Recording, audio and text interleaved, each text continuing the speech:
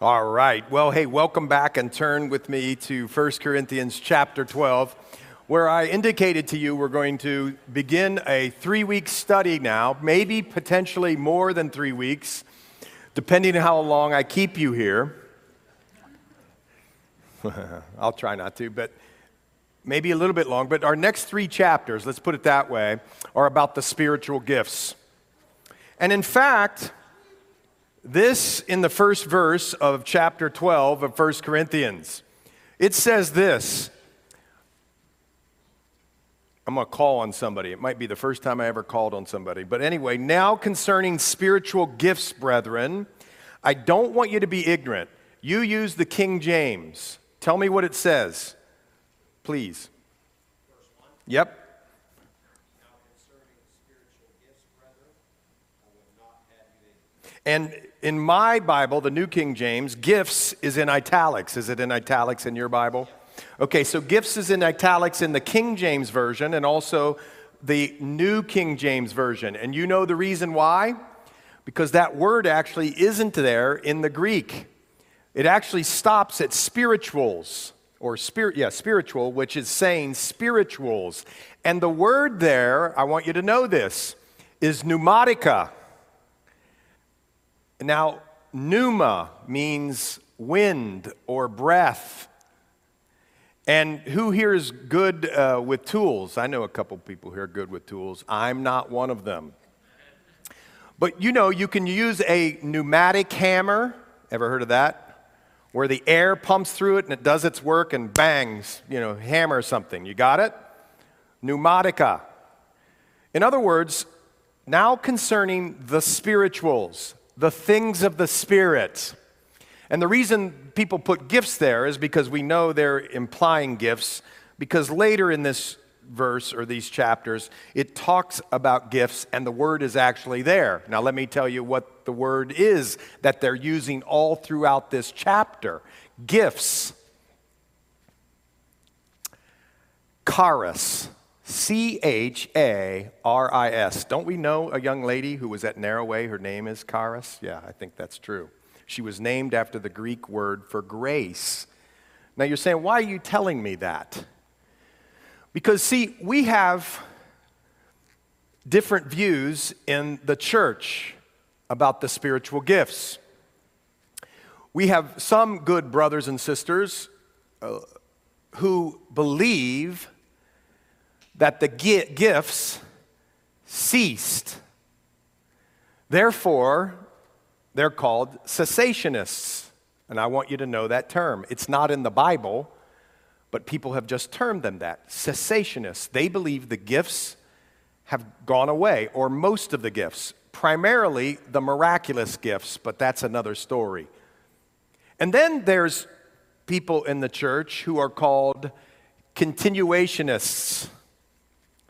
They believe in the continuation of the gifts and that gifts didn't cease and haven't ceased, and so the gifts continue on. And the reason I'm telling you the word for gift, charis, is because there's also a thought in the church, or there's thinking in the church. I'll bet you right now, as I mentioned that we're going to study the spiritual gifts, I'll bet you there's been 2 different camps of reaction and a whole bunch in between. And one reaction is, praise the Lord. Let's take the lid off the gifts, baby, and let's do the gifts. And that is fine, and there's nothing wrong with that. I'm not making fun. And yet, you've seen it and I've seen it where the supposed, and there are gifts, I believe the gifts are for today, so I'll let the cat out of the bag, and so do we. But there's people who have abused the gifts in such a way that it makes some of us shirk from the gifts because we see things like on TV or in seminars, or these people who are running around the stage and barking like dogs and laughing and things like that, and it's really bizarre, and I'm just putting it out there, and it's a misuse. And what Pastor Chuck Smith of Calvary Chapel used to say is that's not charismatic, that's charismania. that's gone off the rails. Because all that charismatic means is that you believe in the continuation of the gifts. And it's a derivation from the Greek word for gift. Who here likes gifts? Yes, I know. Even if you're a cessationist, you love gifts, right? I love gifts. So we have that camp, the charismaniacs, but then we have in another camp, and some of you might be in that camp. I'm just, being straight with you, that have seen lots of the abuses and so retreat in such a way from the person and work of the Holy Spirit that even if somebody brings up the gifts, it just sort of makes us feel fearful or creepy or, what's he going to get us into? And what we would say is that, well, here's the first thing I would say, or we would say, if you had zero theological framework, if you weren't in either one of those camps and you just sat down, you'd never read the Bible before, and you just sit down and you read through the New Testament, I would challenge you, if you would just do that, there would be one striking thing that you would think. There are supernatural gifts that operate in the body of the church. I think it would be indisputable. Now, there are a couple places, we'll point those out, because all of you are wondering, are the gifts for today? Well, let me just point you, before we start in chapter 12, to chapter 13 of 1 Corinthians.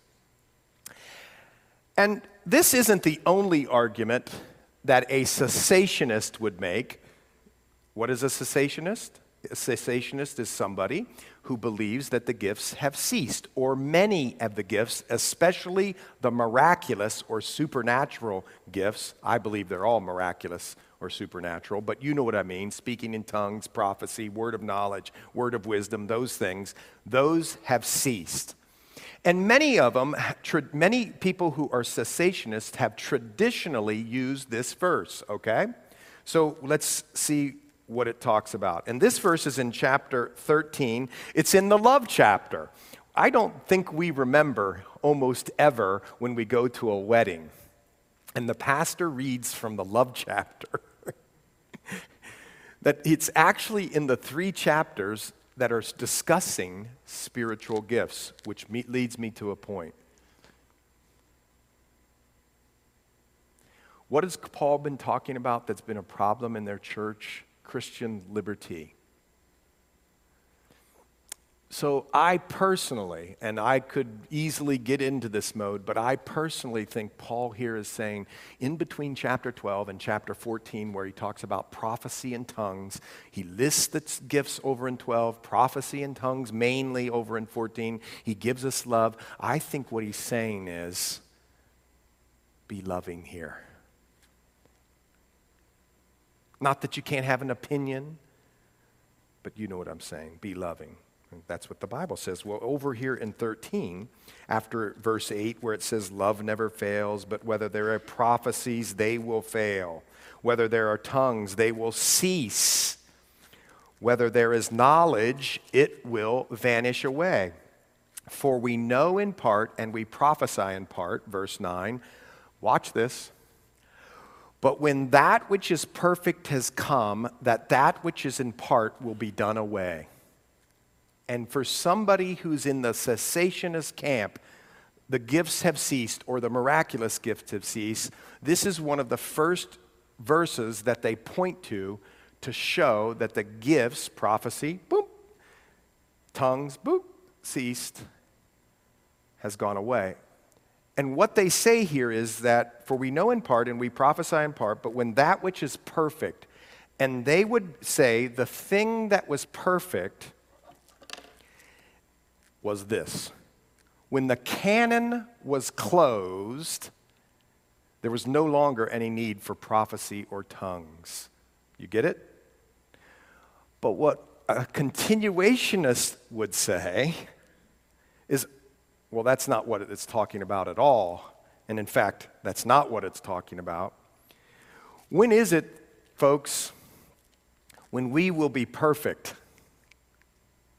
so to speak. What'd you say?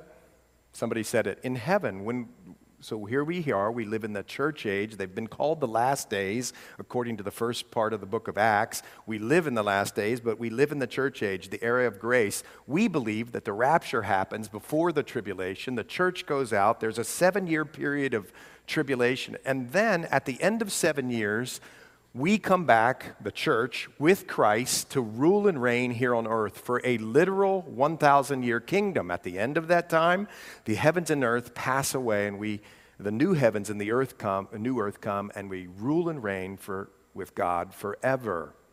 Now, when we get to that millennial kingdom, we'll be in our glorified, resurrected bodies. And so what continuationists would say is that perfect means not the close of canon, but when we are in heaven with the Lord, or we're in the Lord's program in the future, that's when we become, so to speak, glorified and resurrected. You get it? And in fact, if you study many scholarly, deep, cessationists, people who believe in the extinguishment or the closing of the gifts during the apostolic time or at the close of the canon, many of them will shy away from this verse now. You know why? Because they recognize this is dealing with the future perfection that the Lord's going to usher in. Everybody tracking with me? Okay, so why am I telling you that? Because when we get to chapter 12, Paul is still answering questions through a letter that we first are introduced in chapter 7. In chapter 7, if I could ever see it or get there, I can't find it in my notes. Why can't I see the 7? Oh, there it is. Now, concerning of the things of which you wrote to me. I've got notes in here, and it's all around the 7. But anyway, now concerning the things of which you wrote to me. Apparently, after Paul went away and was away from the church that he served at for 18 months, there were some problems in the church, and we've been going over them for a long time now. And one of the problems was this problem. People were misusing the gifts. Just like today. And many of the people were saying, wait a second, you don't have the gift of tongues? Well, I got the gift of tongues. And so I may be more spiritual than you. You don't have prophecy? Well, I got prophecy. What do you got? And see, when we get involved in that, take yourself back to chapter 13. It's not very loving.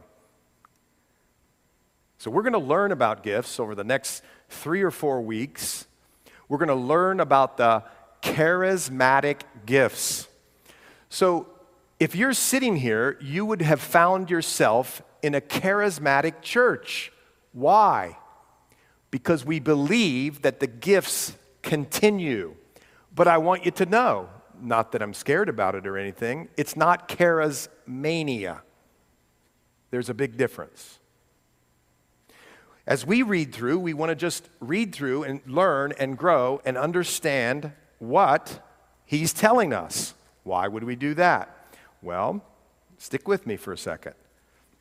Because God has told us right here through his word concerning spiritual gifts, brethren, I don't want you to be ignorant. The word is like the word for an atheist or an agnostic. It's not that you are an atheist or an agnostic if you don't believe a certain way about the spiritual gifts, but what he's saying is, I don't want you to be one that doesn't know. Do you get it? About spiritual gifts. Well, what else does he say? I just want you to see this because it's really sort of fascinating to me. Go over to Romans 11 and go into verse 25.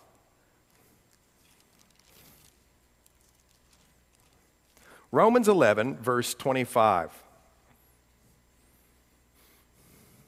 For I do not desire, brethren or sisters, people of the church, that you should be ignorant of this mystery, lest you should be wise in your own opinion, that blindness is in part, has happened to Israel until the fullness of the Gentiles has come in. You're saying, why are you reading me this?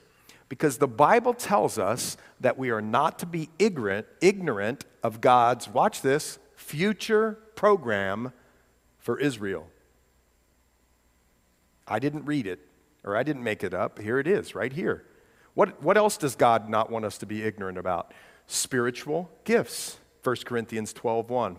Turn over to 1 Thessalonians chapter 4, verse 13. Or if you don't like to turn, just listen, right? So chapter 4, verse 13. What other things does Paul, by the inspiration of the Holy Spirit, tell us not to be ignorant of?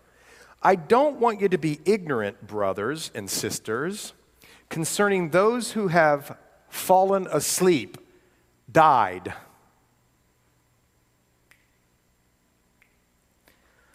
I don't want you to be ignorant about those who have fallen asleep or died.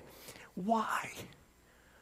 Because I don't want you, Paul says, by God inspiring him, lest you sorrow as others who have no hope.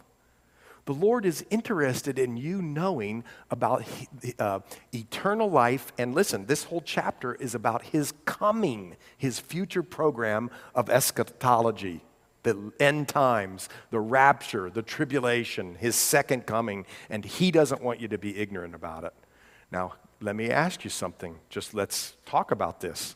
Is it any coincidence that the enemy has squirreled his way into the church and made the plan for God's, or the future plan for Israel, a real controversy in the church? Do you think that's any coincidence? It's not. The enemy squirreling his way in, trying to divide on that issue. And God says, don't be ignorant about it. How about spiritual gifts? Churches split over this, folks. People fight about this. Don't be ignorant of spiritual gifts. And oh, by the way, don't be ignorant about the eternal life that Jesus brings, what happens in death, and his second coming. Wow. So here, over the next couple weeks, we're going to try and sort of educate ourselves so we won't be ignorant, right? So watch this. Verse 1, chapter 12. Now, concerning spiritual gifts, brethren, I don't want you to be ignorant. You know that you were Gentiles carried away to these dumb idols, however you were led. Therefore, verse 3, I make known to you that no one speaking by the Spirit of God calls Jesus accursed. And no one can say that Jesus is Lord except by the Holy Spirit. There are diversities of gifts, but the same Spirit. There are differences of ministries, but the same Lord. And there are diversities of activities, but it's the same God who works all in all. But the manifestation of the Spirit is given to each one for the profit of all. For to no one is given the word of wisdom through the Spirit. Early morning, buddy. Let me back up. That makes a big difference, doesn't it? For to one is given the word of wisdom through the Spirit. That's verse 8, and continuing on. To another, the word of knowledge through the same Spirit. To another, faith by the same Spirit. To another, gifts of healings. Gifts of healings. Don't we like healings? By the same Spirit. To another, the working of miracles. To another, prophecy. To another, discerning of spirits. To another, different kinds of tongues. To another, the interpretation of tongues. But one and the same Spirit works all these things, distributing to each one individually as he wills. Now, I'm not going to read all through the body of Christ stuff, but I want you to go to verse 27. Skip with me to there. Now, you are the body of Christ and members individually. And God has appointed these in the church: apostles, prophets, teachers, miracles, gifts, helps, administrations, variety of tongues. And he says, are all apostles, are all prophets, are all teachers? Are all workers of miracles? Do all have gifts of healing? Do all speak with tongues? Do all interpret? But earnestly desire the best gifts, and yet I show you a more excellent way. So now, having prayed, that's the word of the Lord. And we want to talk about these pneumaticas, the things of the Spirit. We're dealing in supernatural stuff. You understand that? When we come here, this is more than the Kiwanis Club, honestly. This isn't the Kiwanis Club. We're here and we have fellowship and we laugh together and we love together and we cry together and all those sorts of things, and we get to know people, but it's not social club. You can do that anywhere. This is something where the Holy Spirit of God comes in. He actually resides in each of us who are born again, and he does supernatural things. Now, for us, we're continuationists.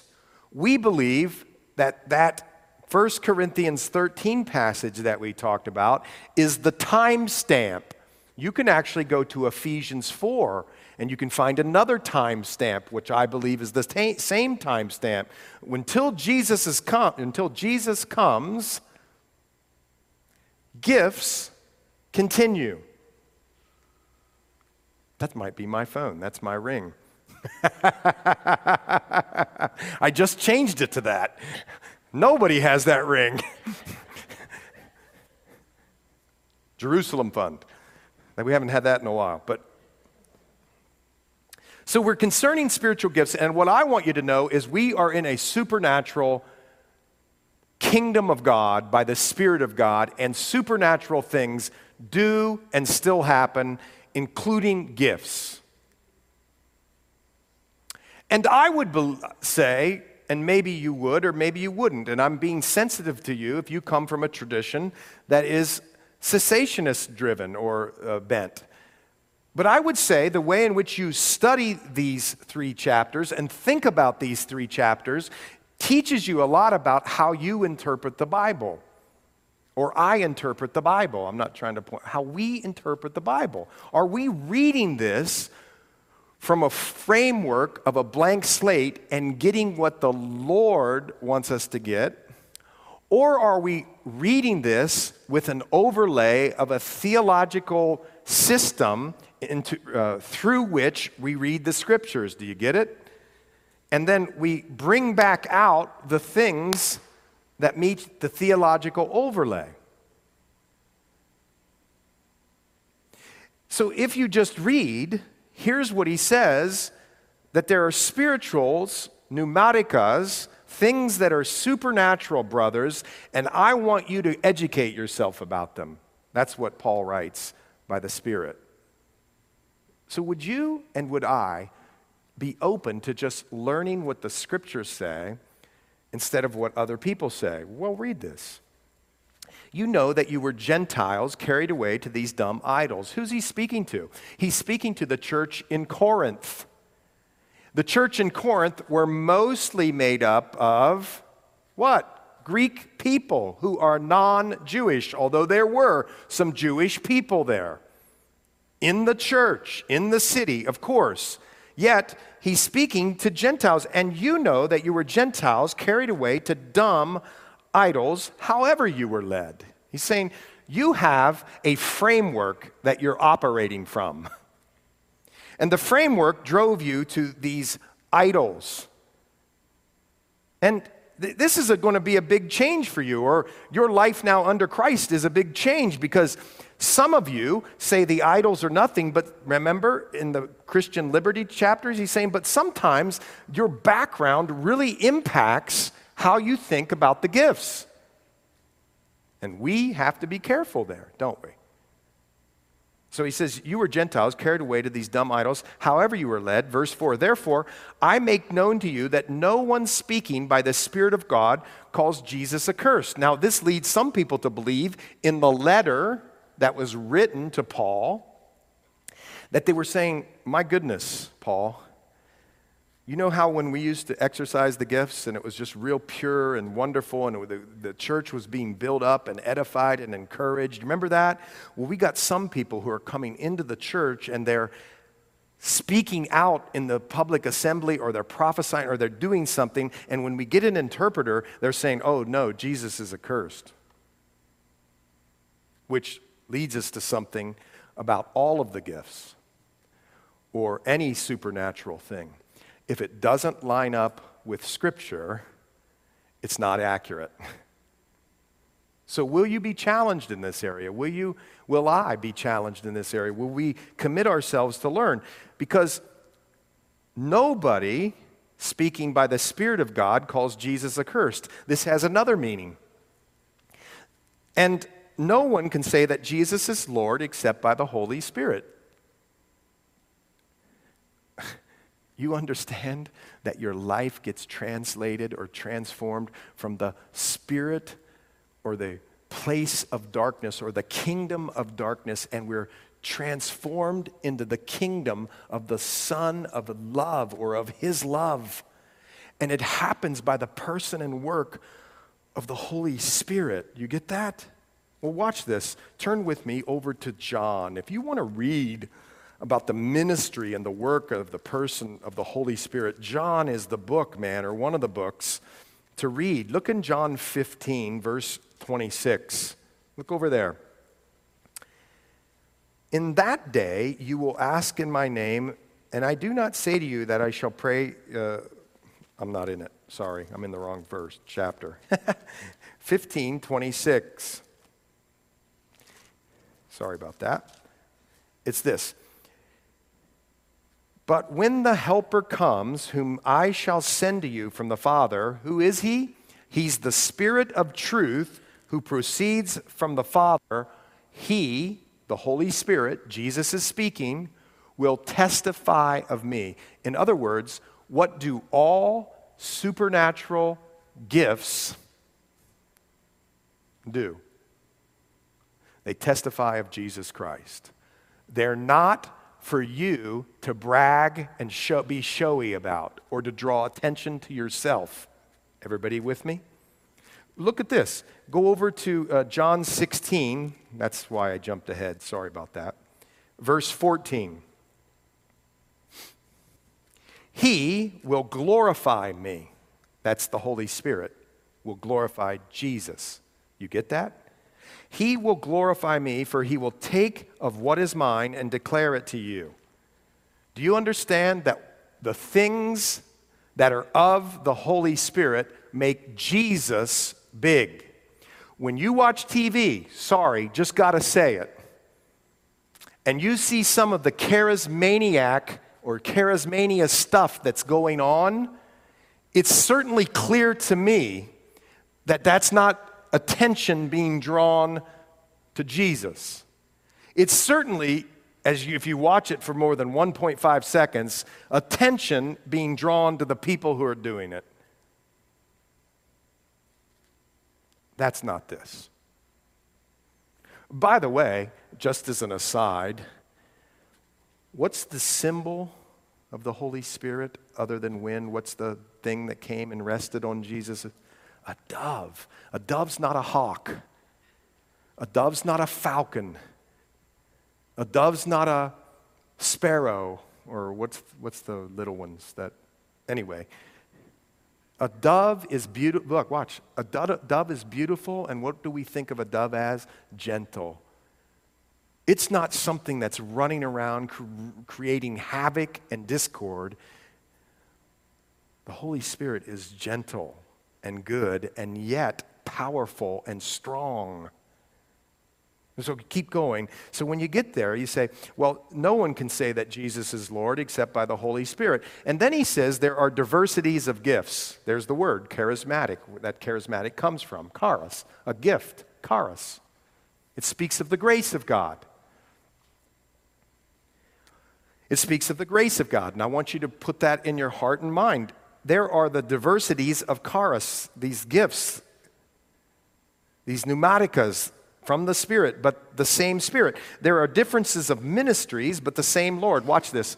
Spirit, Jesus, and then there are diversities of activities, but it's the same God, God the Father. Do you just see the Trinity right there? Bing. In the realm of the supernatural, it is the Spirit who glorifies the Helper, the Spirit who glorifies Jesus. But this is where the Trinity, the Godhead, is all involved. There are different gifts, but the same Spirit. How do I know there's different gifts? Because I just read it. By the way, turn over to Romans 12. Is this an exhaustive list of the gifts? I don't think so. Because in Romans 12, there are more.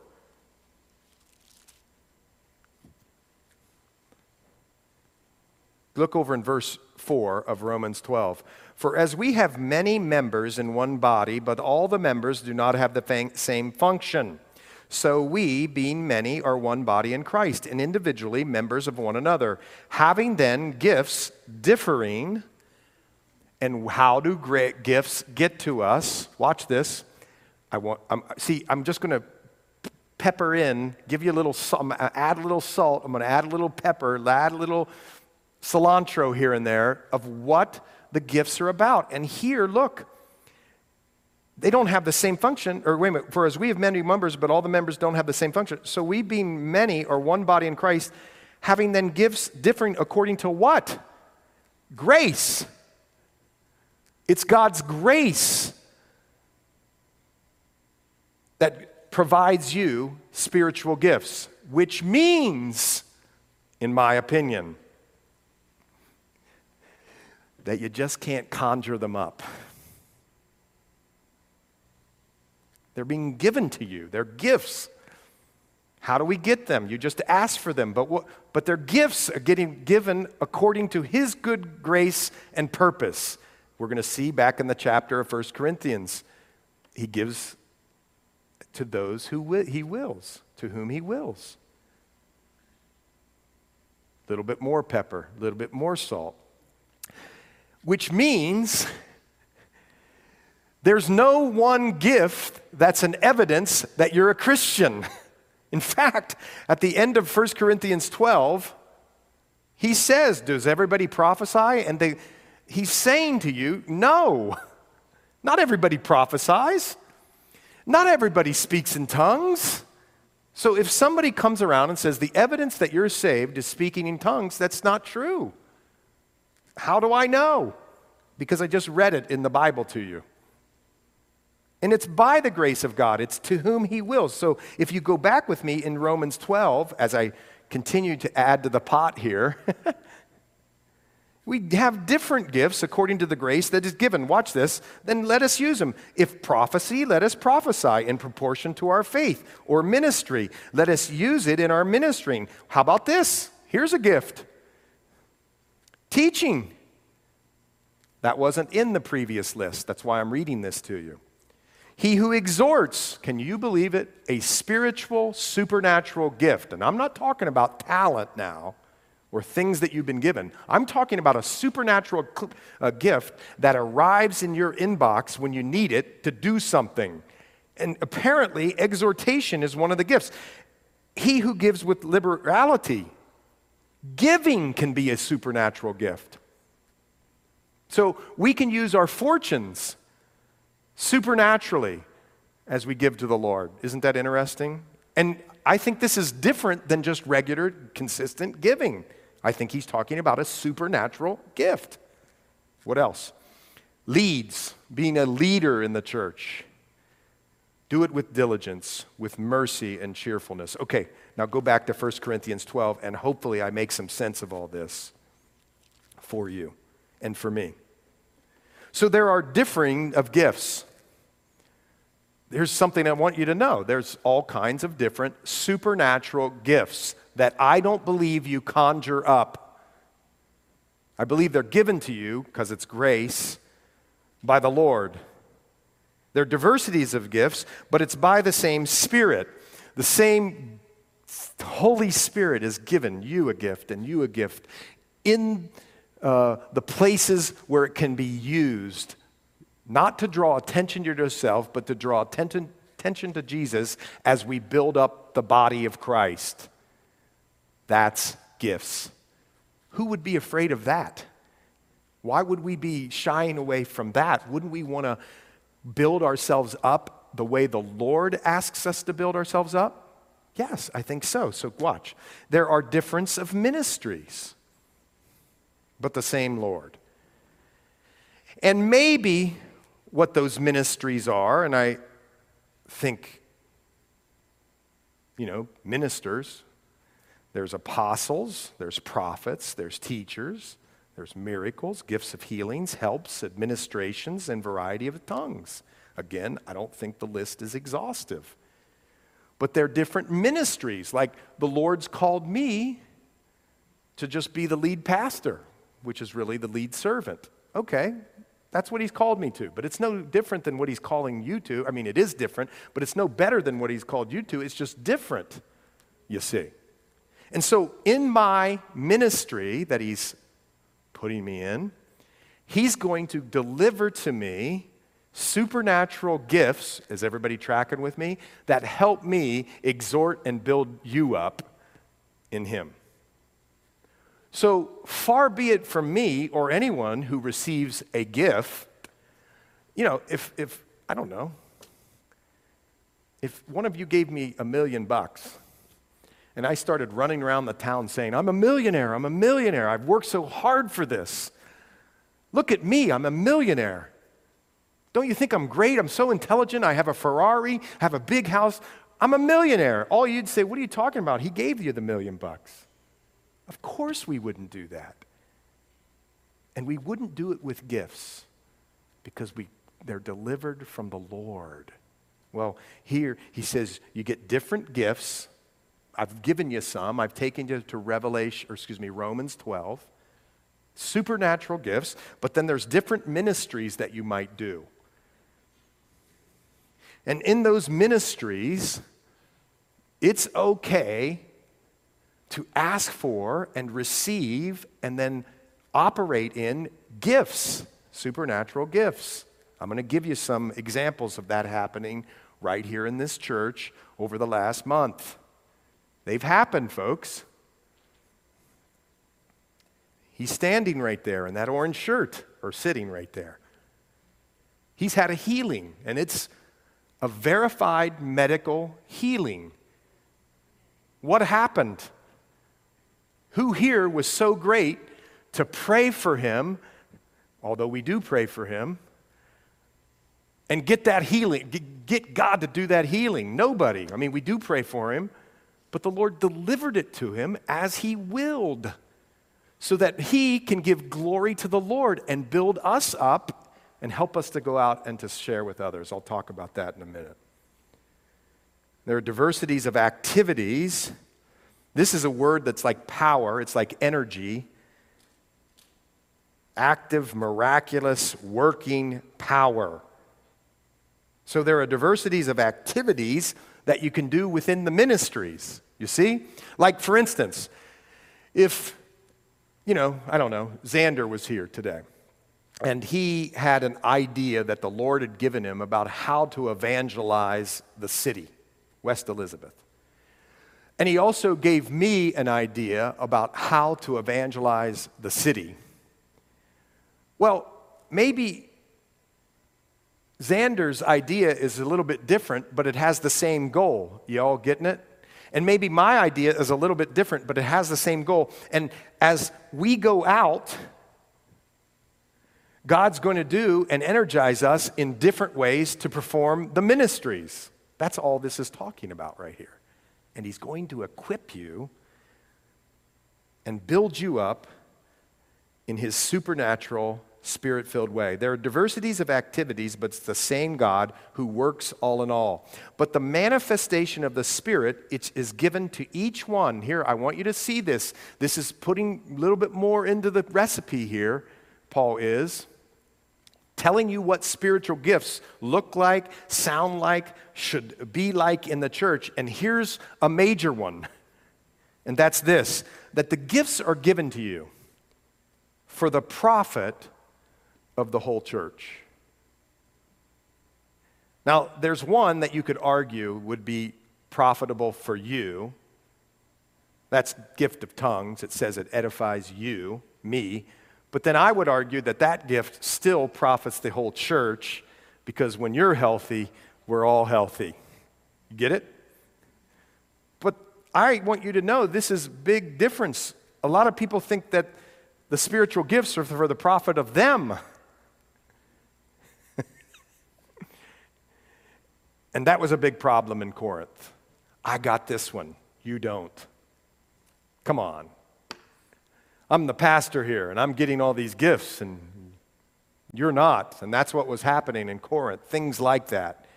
And Paul wanted to put it to rest, and he says, look, the gifts are given to each one for the whole body. Isn't that interesting? Isn't that different than sometimes what you see? Well, to one is given the word of wisdom. The word of wisdom through the Spirit. The word of wisdom. What is the word of wisdom? The word of wisdom is when wisdom comes to you in a supernatural way, in a situation that can help to edify, encourage, assure somebody, can get somebody or out of a problem or help somebody with a problem. It's the word of wisdom. You saw it in the most famous story maybe in the Bible when King Solomon had two moms come to him about a baby. And he said, well, that's easy, just split the baby in half. God gave him a word of wisdom, I'm convinced, that showed him how to solve the problem. Jesus had words of wisdom constantly. I love this one story. Don't you love this story? They said, should we pay taxes to the Romans or not, Jesus? You ever thought about that? I mean, he gives an unbelievable answer. If he says no, Romans are going to be ticked and haul him off before his time.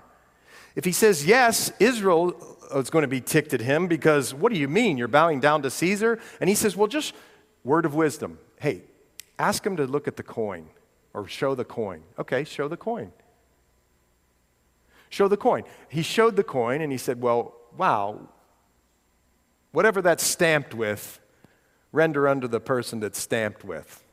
And he was teaching us so much more than whether or not we just pay taxes. I believe that was a word of wisdom.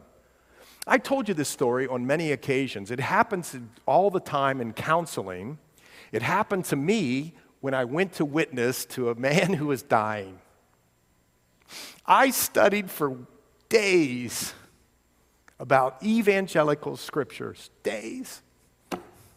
I had them all lined up. I had them written out. I had them in my Bible. And here I go to a guy, and I walk in the door, and he asks me two questions. And the Lord worked it out. Here are the two questions. I've told you this many times, but I believe this was a word of wisdom. He asked me, why did God pick Israel? I wasn't prepared for that one. And he asked me the second question, have I been a good enough dad? And I believe the Lord, when he asked me, have I been a good enough dad, I always say this, I can't believe I said what I said. Because the Lord gave me a word of wisdom. I said, no. And then I said, but neither have I. And that's why we need Jesus. And we talked for 20 minutes, 40 minutes, I don't know. But when I walked in there, this man was so burdened with guilt and shame and regret. And when I left that place, and it wasn't because of me, and this was a professing Christian, so it's given for the edification or the building up of all, I got a word of wisdom. I can't believe it flew out of my mouth, no. And it like jolted him a little bit. And here he is dying. Who would say that? And I'm not saying I'm wise. It was the Lord. It was delivered right to my inbox just when I needed it. And I said no. And when we got done, he was so light and joyful and ready to meet his Lord and Savior, Jesus Christ. It's almost too hard to explain. To follow that up, I actually flew to San Francisco and did his funeral because he was here, but he was from San Francisco. And I don't know how to say this. This sounds morbid, but it's not. I love to do funerals. It might be my favorite thing to do. You know why? because people are listening. They're ready to listen. This might have been the most fruitful, amazing, beautiful funeral I've ever done because I told that story about the word of wisdom. You see how God can build up through his gifts the word of wisdom. Well, what's the second one? The second one is the word of knowledge. The word of knowledge. What's the word of knowledge? The word of knowledge is getting into your spiritual inbox. You know something that you previously had no idea about or couldn't know. You had no idea. This unique ability to declare that knowledge that could only be revealed supernaturally. It could only be revealed supernaturally. I think, this is just me. You don't have to think this, but remember when the lady was caught in adultery and Jesus got down on his knee and he was writing in the dirt?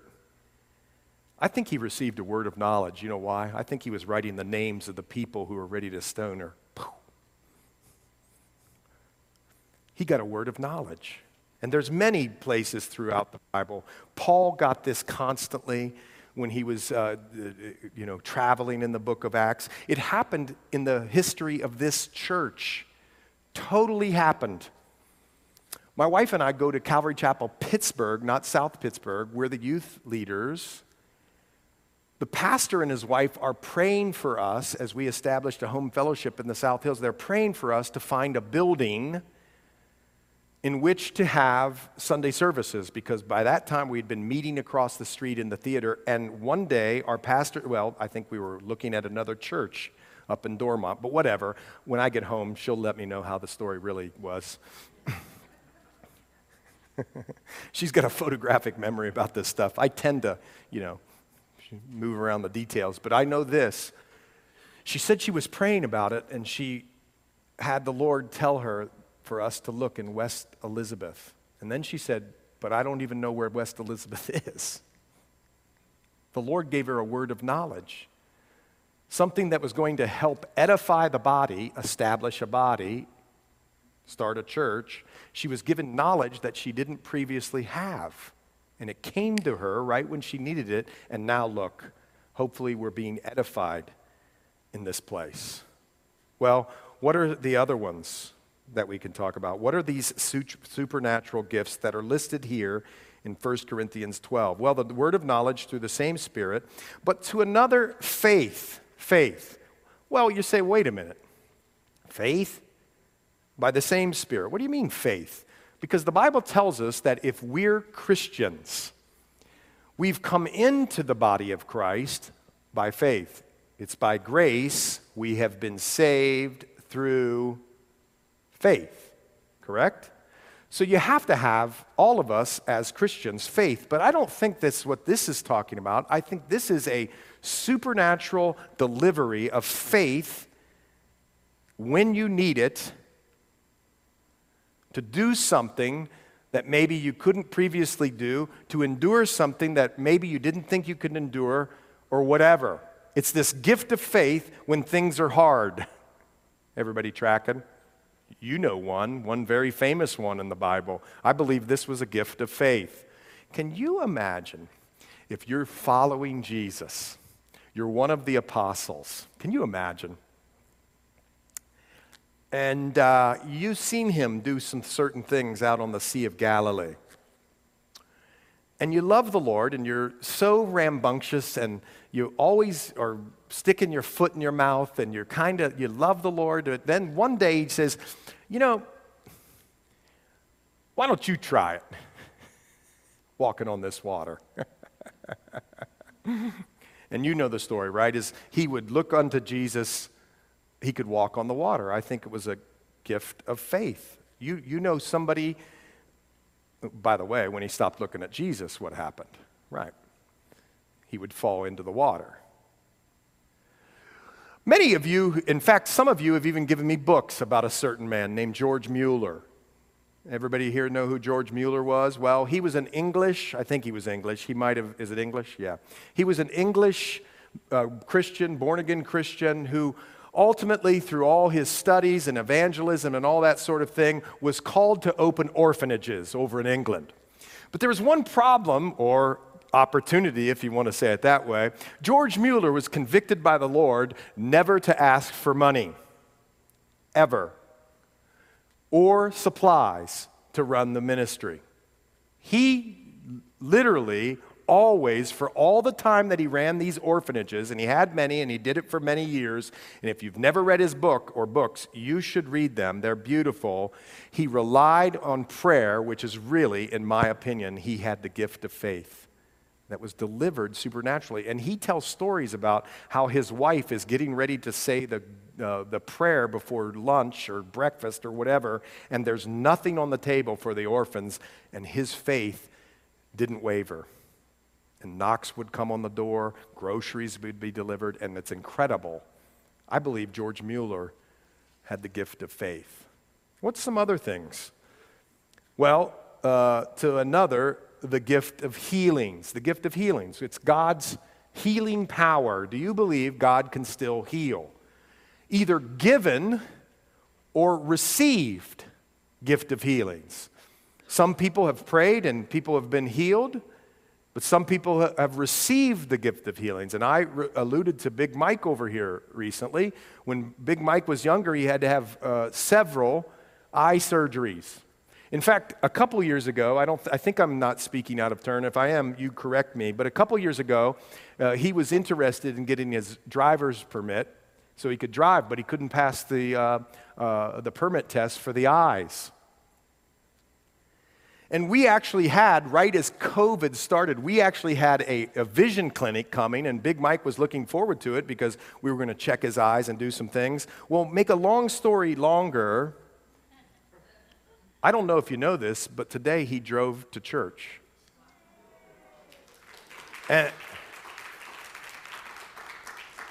And the reason we can say he drove to church, he's not illegal. He has a learner's permit. He came with a... And you know why? Because, I don't know, maybe 2-3 weeks ago, maybe 4 weeks ago, he went to get his vision checked. It was 20/20. Right?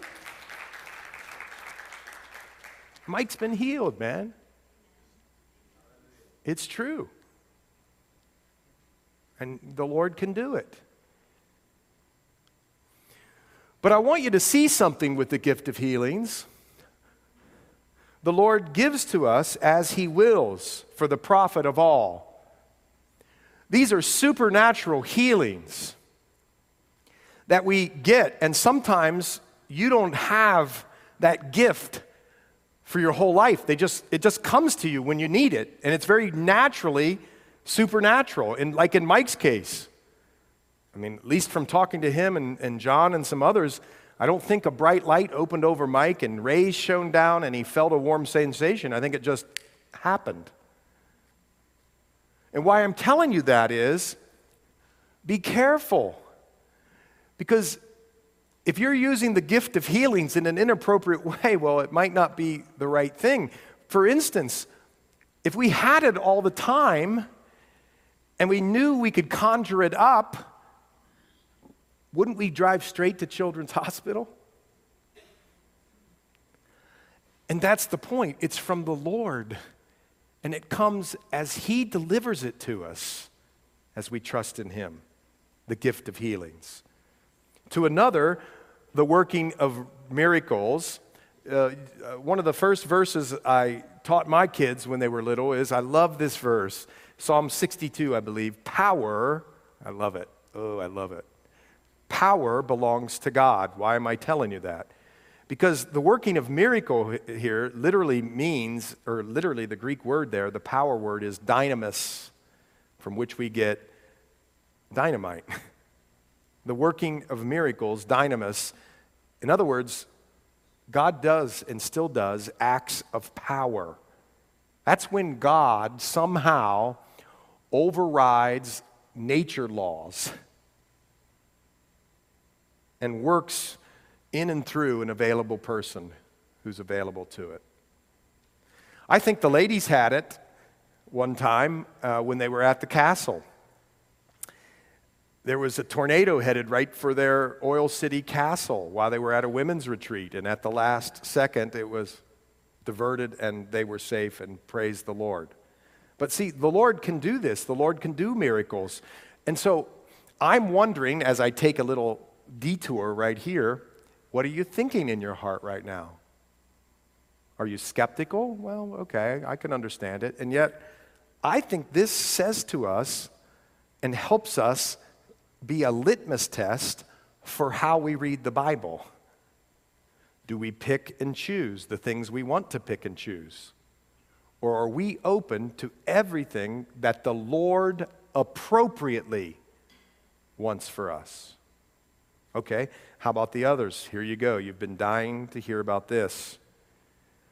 And now we get to the working of miracles, but to another prophecy. The telling forth, the proclaiming, the speaking out message that comes from God in a particular situation. And it always is to exhort and encourage one another. We're going to see that even as we move on into chapter 14.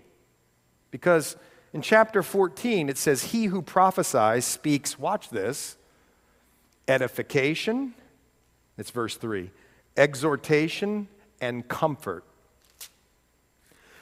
So you got to watch it. Exhortation, comfort, and edification. Now, we could argue about that, but, sometimes people will say, well, Tim, the Lord told me to tell you in a prophecy that, you really shouldn't wear T-shirts up there.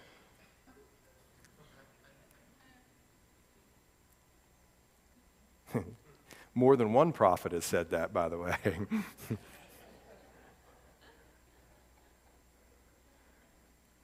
But then I'd say, well, wait a minute. Prophecy? Really? And maybe it did, because I could stand to be corrected now and then, but is that in any way exhorting me, edifying me, or comforting me in any way? It's a foretelling of God's message in certain situations that do those things all according to the Word of God. Remember, we base everything we do, every one of these gifts, does it line up with God's Word? And then, by the way, and some people believe that it has not just a telling forth of God's message, but it could include even telling things that might happen in the future. Well, what's the next one? The next one is a discerning of spirits. A discerning of spirits. What's that? Well, it's this thing that God gives to you where you're enabled to differentiate between something that's true and something that's false. You get it? And the reason you need to know that is because Satan is the father of lies. And what Satan does is he doesn't take something that's true of God and diametrically, somebody in our family messes up that word all the time, but anyway, diametrically opposes what God's word is. What he does is he just bends it here and do it so it kind of sort of looks good. And so you and I, we need this discernment so that we can tell the truth between a true and a false doctrine, or we can tell the truth between a true and a false teacher or prophet. You get it? Because a lot of people that you see, they say certain things, certain sects, S-E-C-T-S, say certain things that sound right. They come to your door, they knock on it, they talk about Jesus. But the meanings that they pour into who Jesus is or what the grace of God is not the gospel of Jesus Christ. And you and I need to know it. And God can give you a discernment or a discerning of spirits. I think it's supernatural that comes to you when you need it. See how these are good for the church? And then you come to this, different kinds of tongues, and then to an interpretation of tongues. Well, what is tongues? Well, listen, this is what I think tongues is as set forth in the scriptures. It's a personal language of prayer given by God. Remember, look in verse 1 of chapter 13. Though I speak with the tongues of men,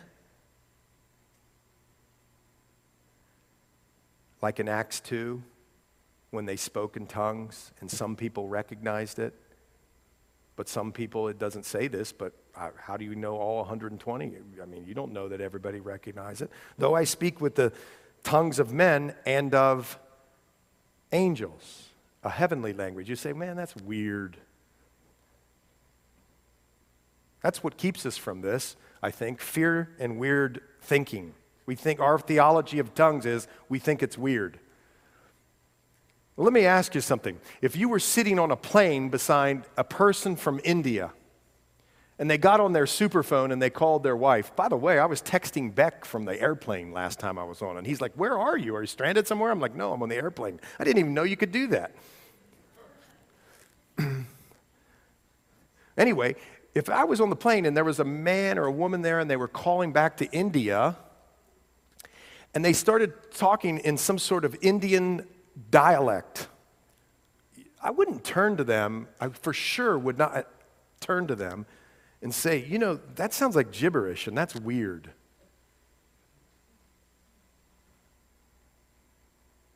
Just because you don't understand something doesn't mean it's weird or gibberish. Because the Bible says, I speak with the tongues of men and of angels. And so it's some sort of, and when you get into chapter 14, we're going to talk about this at length. I want you to write down your questions. I want you to come up and talk to me and say, well, I think it's this. But then I'm happy to do that. Let's just look at the scriptures together. But when you get there to 14, he's going to talk about how Paul said he could speak in tongues, but prophecy was better. And he alludes over and over to the chapter that when he's in his personal prayer time, he speaks to the Lord in tongues. So what are you going to say? You're going to say, A, it's not real, and B, it ceased, or C, that I'm just weirded out by it. Well, this is a gift of tongues, generally a personal language of prayer given by God where the believer communicates with God beyond the limits of his knowledge and understanding. And if you want to read about that, just turn to 1 Corinthians 14 through 15.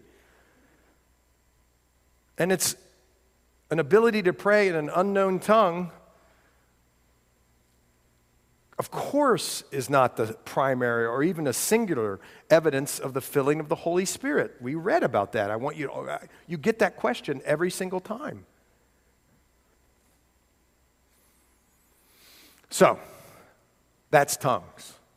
And you're saying, well, you didn't explain it fully. Well, we're going to spend 2 or 3 weeks going through that together with each other. So keep coming back for that. If you want to have dialogue on it after church, I'm welcome to do that too. How about this? To another, the interpretation of tongues. Why do you need an interpretation of tongues? Because in chapter 14, it says if somebody does it in the church, if they speak in tongues, there must be an interpreter in the church. Has to be. So if somebody would stand up here and started speaking in tongues, we would say, here's what we would say.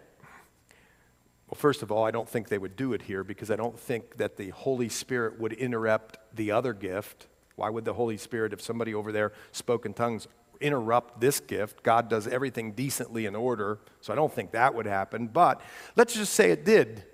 What would we say? We'd say, well, is there interpretation of that? And if somebody said, or if we all said in agreement no, then we'd say, well, we're going to just ask you to sit down because there's no interpretation.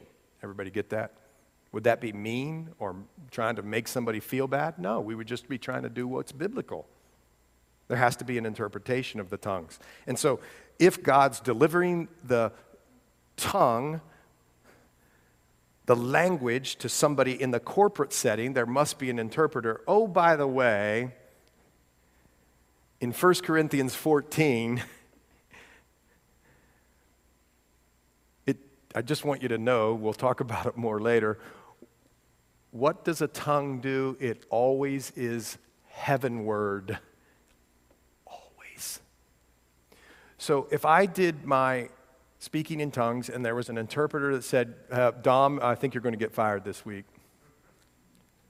He's not, because he's his own boss, so he's not going to get fired.